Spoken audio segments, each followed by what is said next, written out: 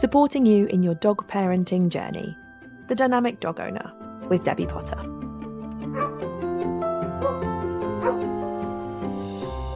Hello and welcome to another edition of The Dynamic Dog Owner.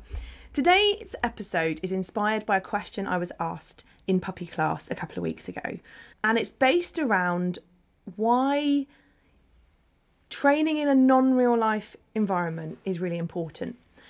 So the question I was asked was, this is great in practice here, but this isn't going to happen in a real life situation, so what do we do? And I thought it was an absolutely brilliant question and a really, really valid point. I personally love it when people ask questions, because if you're asking questions, it means you're thinking. You're thinking about what we're learning, you're thinking about what we're doing or what you're doing, and you're challenging things and going, well, why is that? And I believe that if you ask questions, you actually get a better learning experience. And often, especially when I'm teaching people in real life, I have to give a quick answer because we're on a bit of a time frame. And the podcast obviously gives me an opportunity to really explore these topics in much more detail and talk a subject through a lot more. So that's what we're going to do today.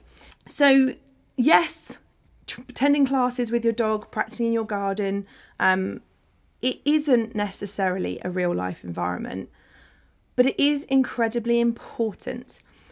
Now, yes, I appreciate in a class environment, we try and create a controlled environment. So it isn't real, but it's hopefully as real life as possible. So whether that be in a puppy class, in an adult training class, in any training class, we try and simulate a real life environment. So I personally like to train outside because most of our dogs will spend a lot more time outside than they would, for example, in a village hall. So that's personally why I like to train outside, because I believe it creates more or simulates more of a real life environment. So why? Why do we want to simulate and practice in a perfect, controlled environment? And one of the main reasons I find it's extremely beneficial is that everybody in that environment can predict what will happen. So everybody knows what the expectations are. Everybody knows what the rules are. It makes your life and your dog's life just a little bit easier. We know that dogs are on lead, and they're not necessarily going to practice unwanted behaviour. They know that everybody is working on the same task. So in a group class, most of you, yes, you may have slightly different exercises to somebody else in your class, especially if it's like a mixed ability class, but all of you are there with the same goal in mind. You want to develop your dog's skills. And for majority of people, that is, ignore other dogs, ignore other people, focus on me no matter what's going on in the environment.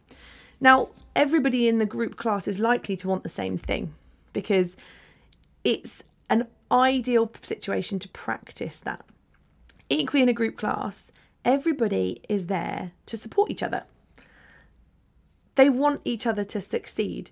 If a certain dog is struggling, then we can help them. We can be their cheerleader and their supporter. So an ideal controlled environment sets dogs and people up for success.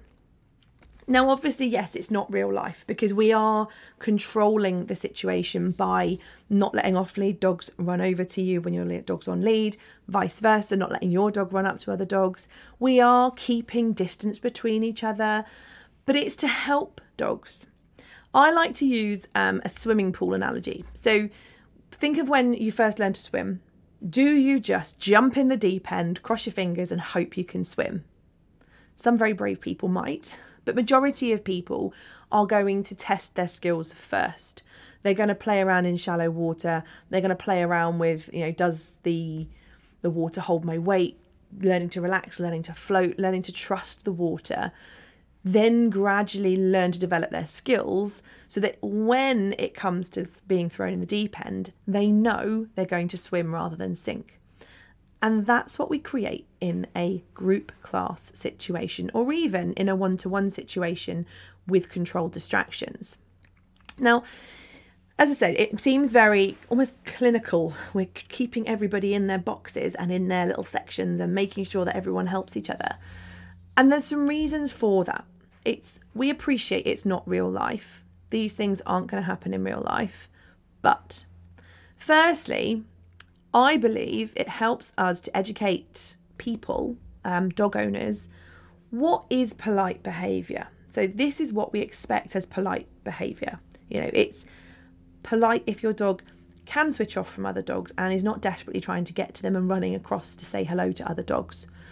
It teaches people what should happen in an ideal situation.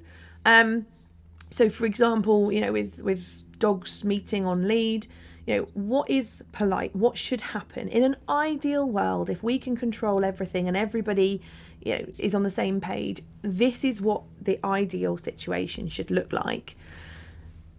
Not because we expect every interaction to be like that, because obviously it's not going to be, but it does mean that you as a dog handler, dog owner, are then able to recognise when something doesn't quite look as good or as healthy as it should, when it's not ideal. You can equally learn, how do I get out of this situation? How do I intervene? How do I help this situation to become a good situation? So by practicing in classes, you are taking away skills and knowledge. So you're growing as a person. I now know what is polite, what isn't polite, what I should do if it's starting to go impolite, how I should interrupt, what I need to do to but to facilitate a healthy situation, whether that be dogs interacting, recall, etc. Equally, it means that you are growing as a person, so you're becoming that dynamic dog owner, which is what we are striving to be. We're striving to improve and to better ourselves to make our dog's life happier. It means you can then apply the things you learn in that ideal, controlled situation into real life. Not just to benefit you and your dog, but to benefit other people as well. It's so important to consider that there are other people in the world, and being considerate of other people is really important. I personally see it when I'm walking one of my dogs who doesn't like being near other people. You've got some people who are quite inconsiderate and will walk into his personal space and affect him. You've got other people who will spot that he's starting to feel a little bit uncomfortable and make that decision to help my dog out by creating distance with theirs. Those are the people that have been to training classes, have taken on board and understand that it takes a village to raise a dog. That's another podcast episode. But it helps you to consider not just your dog, but everybody's in real life. So you can then make sure your dog is doing well, and equally other people's dogs are doing well too, because it's not just about ourselves, it's about everybody being able to grow and thrive. So that's sort of our perspective. It's teaching us what to do, what looks right, what doesn't look right, and how to then change those things. From our dog's perspective, we are in a controlled class environment where, yes, every situation is engineered slightly, or controlled. I mean, controlled is a funny word. I don't mean controlled as in we are controlling our dogs. What I mean is we have a situation that has rules. So, you mustn't go too close to somebody else to put them off. You must keep your dog on a lead. The situation is controlled because each person has the same set of rules and everyone's helping each other out. So that's what I mean by controlled, just to clarify that. So from our dog's perspective, what we're doing when we're having a class setting where they're not allowed to practice unwanted behaviours, we're building a learning experience. Rather than what we tend to see happens quite a lot is we wait for our dogs to get it wrong, and then we try and fix it or regain their focus when they're already beyond that point. So we're creating a situation where every dog can succeed and every owner can succeed, and they can display ideal or desired behaviours. So for example, if your dog is a little bit distracted by the dog's recalling, we can create a situation where they're not going to ever get to the other dog. They only ever get reward from you. It equally builds a positive sort of bank of experience. Think of experiences you have, if you only ever have good experiences, you tend to look at things a bit more positively. If you have any negative experiences, it puts in that element of doubt, quite simply. So then that can creep into our dog's mind, and it's a possibility. So we are creating that positive, ideal experiences so that they don't experience them, but have limited experience of the negative or undesired behaviours. In terms of sort of recall, so the two kind of common things that I feel this applies to the most are recall and interactions with other dogs. So in terms of recall, in our controlled situation, you've got other dogs on lead. You've got a history of learning that other dogs do not produce fun in this environment. The only excitement, fun, rewards I get are with my human and engaging with my human and come from my human. So it's cool. I can be in this situation. There are other people, there are other dogs, but my human is the most important thing in the world. They have a good, what we call reward history. So in our dog's mind, they go back and go, well, what happened last time? Last time, my human was always the best. We have them on long lines or leads, so they can't choose to make the wrong decision. That way, potentially, that wrong decision never kind of enters into their thought process. They go, I didn't even know it was a thing. You mean I could choose not to ignore my person? Whereas once they've done it once, they go, it's a possibility. In terms of interactions with other dogs, in a class environment, again, they are quite controlled. Everybody is taught how to interact, what is polite, what looks polite from one dog's perspective. The dogs are taught how to respect each other. Humans learn when to intervene to make sure their dog is being polite and how to get their focus back. Because, again, two dogs interacting, it's helpful if both people are on the same page. If one person's saying, my dog's had enough, and the other one's going, well, my dog's having a great time, again, it's not going to end well, because eventually one of those dogs is going to say, I've had enough. You're going to desperately try to recall your dog away while the other dog is still being allowed to play. So again, it's hard.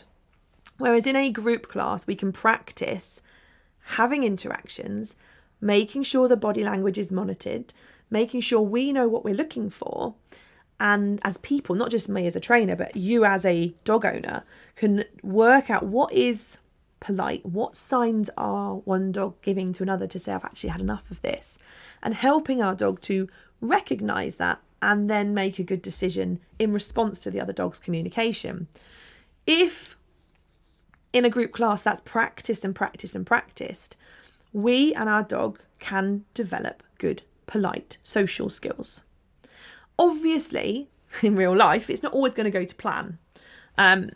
Personally, that's why for me, I try and avoid my dog saying hello to other dogs on lead, because I don't know what the other owners know and I don't want it to go sour.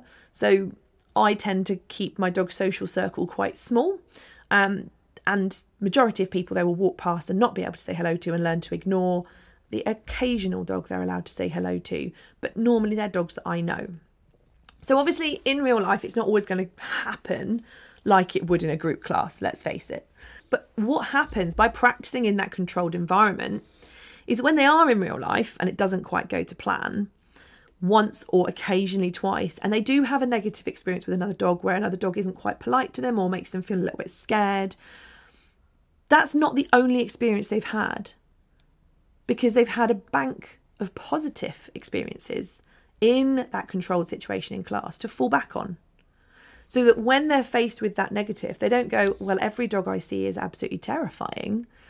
They go, well, this dog was a little bit scary, but the last 20 dogs I've said hello to in class were actually really nice. So it gives your dog and you a bank. Think of it like a store in your money, a bank of experiences, practical skills, and practice of what to do in those situations. You've also got exercises and games that you can play that you've practiced that then work in real life, so that when your dog does have a small negative experience, it doesn't affect them as much as if they didn't have any positive experiences. Obviously, this wouldn't apply if they have a massive negative experience. So a big nasty experience with another dog, because as we know as people, one traumatic event can stay with us. It can for our dogs too. But again, with counteracting small negatives with positive experiences, we are helping our dog get things right. So we're not sort of avoiding them, but we're preparing our dogs to show them this is an opportunity. This is what should happen. This is polite. This is what you should look out for when you're saying hello to another dog. This is what you should do. This is what you should listen to. And we're showing them by having controlled situations what is ideal. And that then helps us and them to take forth all that knowledge that we learn in class into real life. Now, training in real life and training versus controlled environments is very different. Absolutely, it's very different. The easiest place to learn a new skill is at home. Because at home, you and your dog are comfortable, you're relaxed, there's minimal distractions.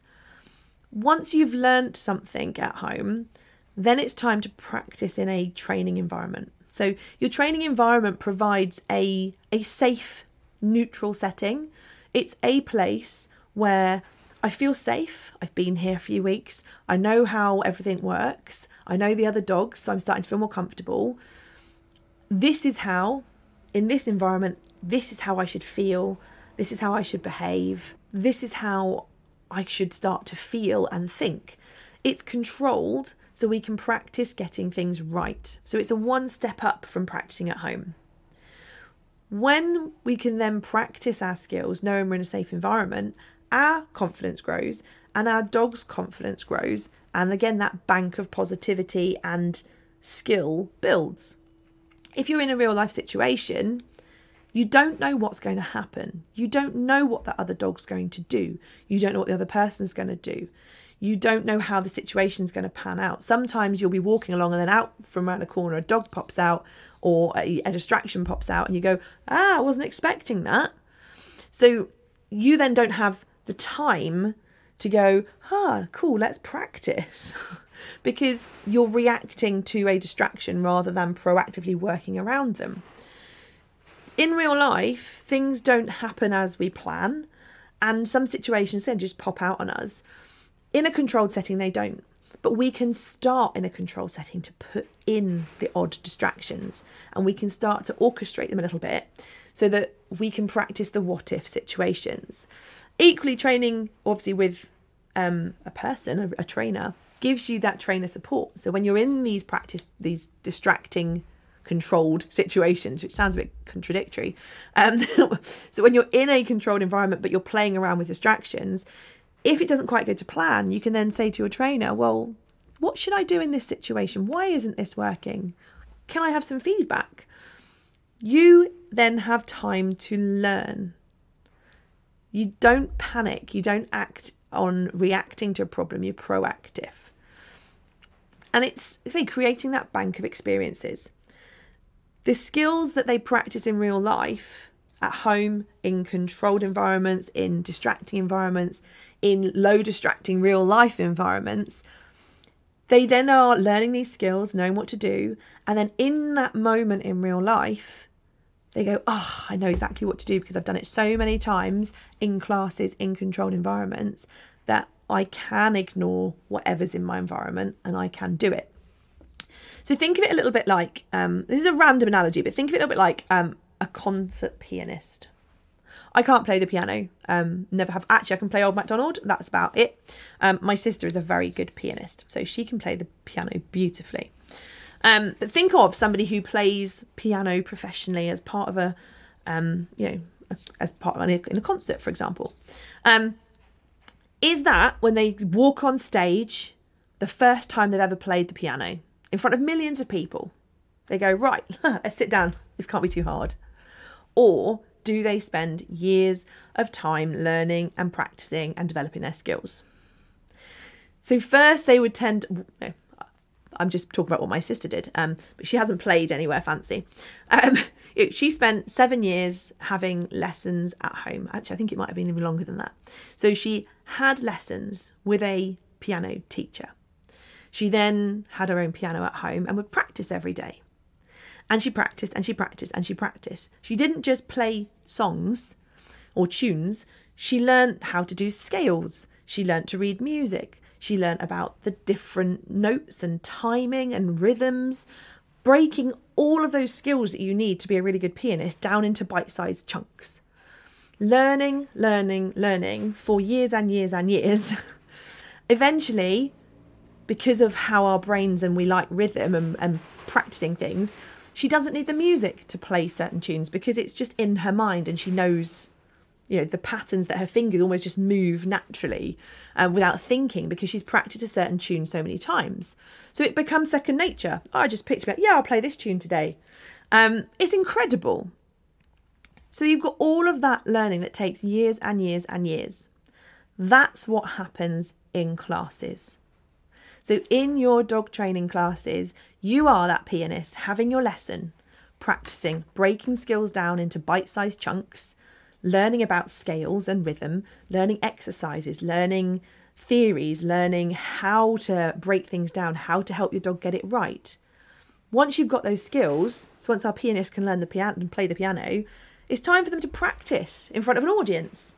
Do they go to the Royal Albert Hall and go, right, let's play? Or do they start by going, let's have mum's friends round and we'll play to them. Let's play in front of the grandparents.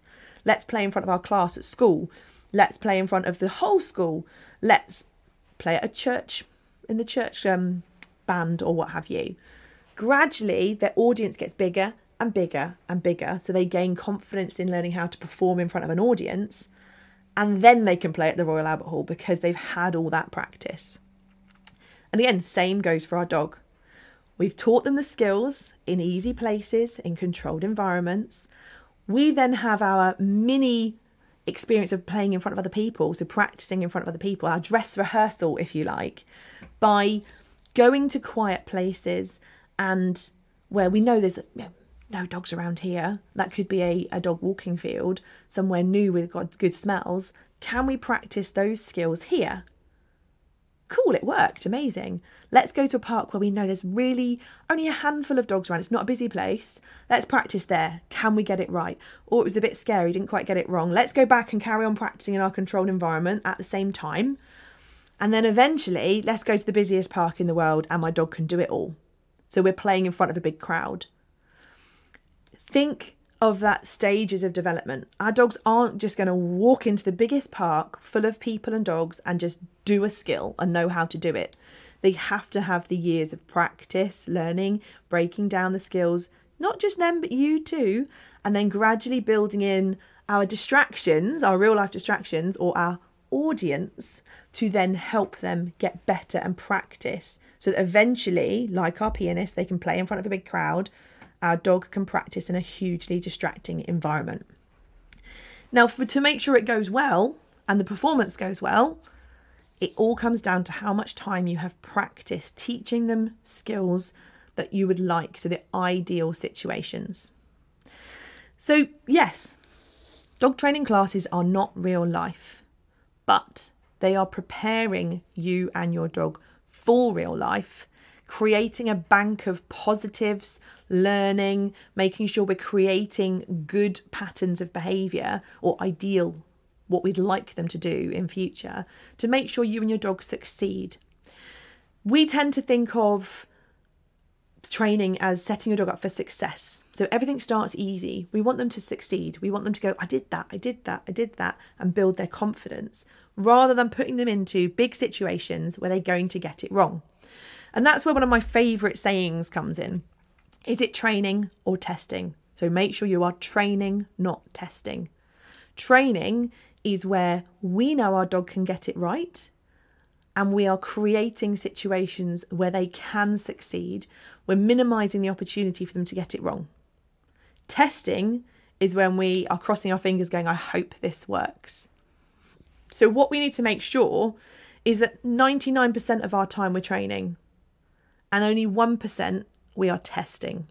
And the testing is when those unexpected distractions that you've never practiced around happen and you go, I hope this works. So a real life scenario for you. He's my youngest dog, Fred, who we heard about not too long ago. Now he is 2 and he's never been off the lead in public because I don't trust him yet. Again, that's a topic for another episode. You'll hear me say that a lot. I've got a lot of episodes in the bank.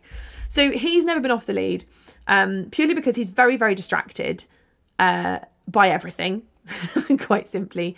And it's taken him a long time to gain focus on me. He equally loves birds. Being a gun dog, he loves birds. He loves chasing them and he hasn't developed impulse control skills around birds yet. So we tend to do all of our walks in real life on a long line. And he gets to run free in fenced dog walking fields. So either my training space at work or we go and hire places for a little bit of variety for him. In those places, he actually doesn't leave my side much. But as soon as he sees a bird, he's off. As soon as he sees another dog, he's a little bit scary. He's a little bit scared of it. He's a little bit startled. And the same with people. So all I have done for the last 2 years is train. Train. I make sure he gets it right. So he's on a long line. He can't choose the wrong decision. He can only get rewarded for picking me. Until one day when I was leaving work and I had lots of things in my hand and I just opened my boot to put everything and him in the car. And without me realising, a pheasant popped around from behind a bush. First time I'd seen a pheasant. And he pulled. And I had so many things in my hand that the lead slipped out and off he went. And I was like, oh no, let's hope this works, because I have never tested his recall, or I had never tested it until that point. And I went, oh, let's see what happens then. So I recalled, said his recall word. He ignored me completely because he was mid-flight of a pheasant. He was chasing it and like, yeah, this is great. He got to a fence, thankfully. And the pheasant went over the fence and he went, oh, it's gone. And then he went, where's mum? Then I used my recall word and it worked.